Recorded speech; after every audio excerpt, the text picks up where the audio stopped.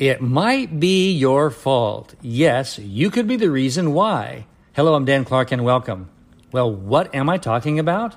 I'm talking about the way you are behaving. Yes, you. You are responsible for your behavior.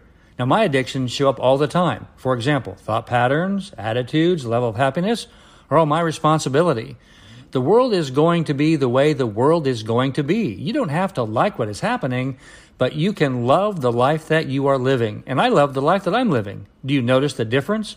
Choose happiness more often, and you will notice how it changes you. I'm Dan Clark.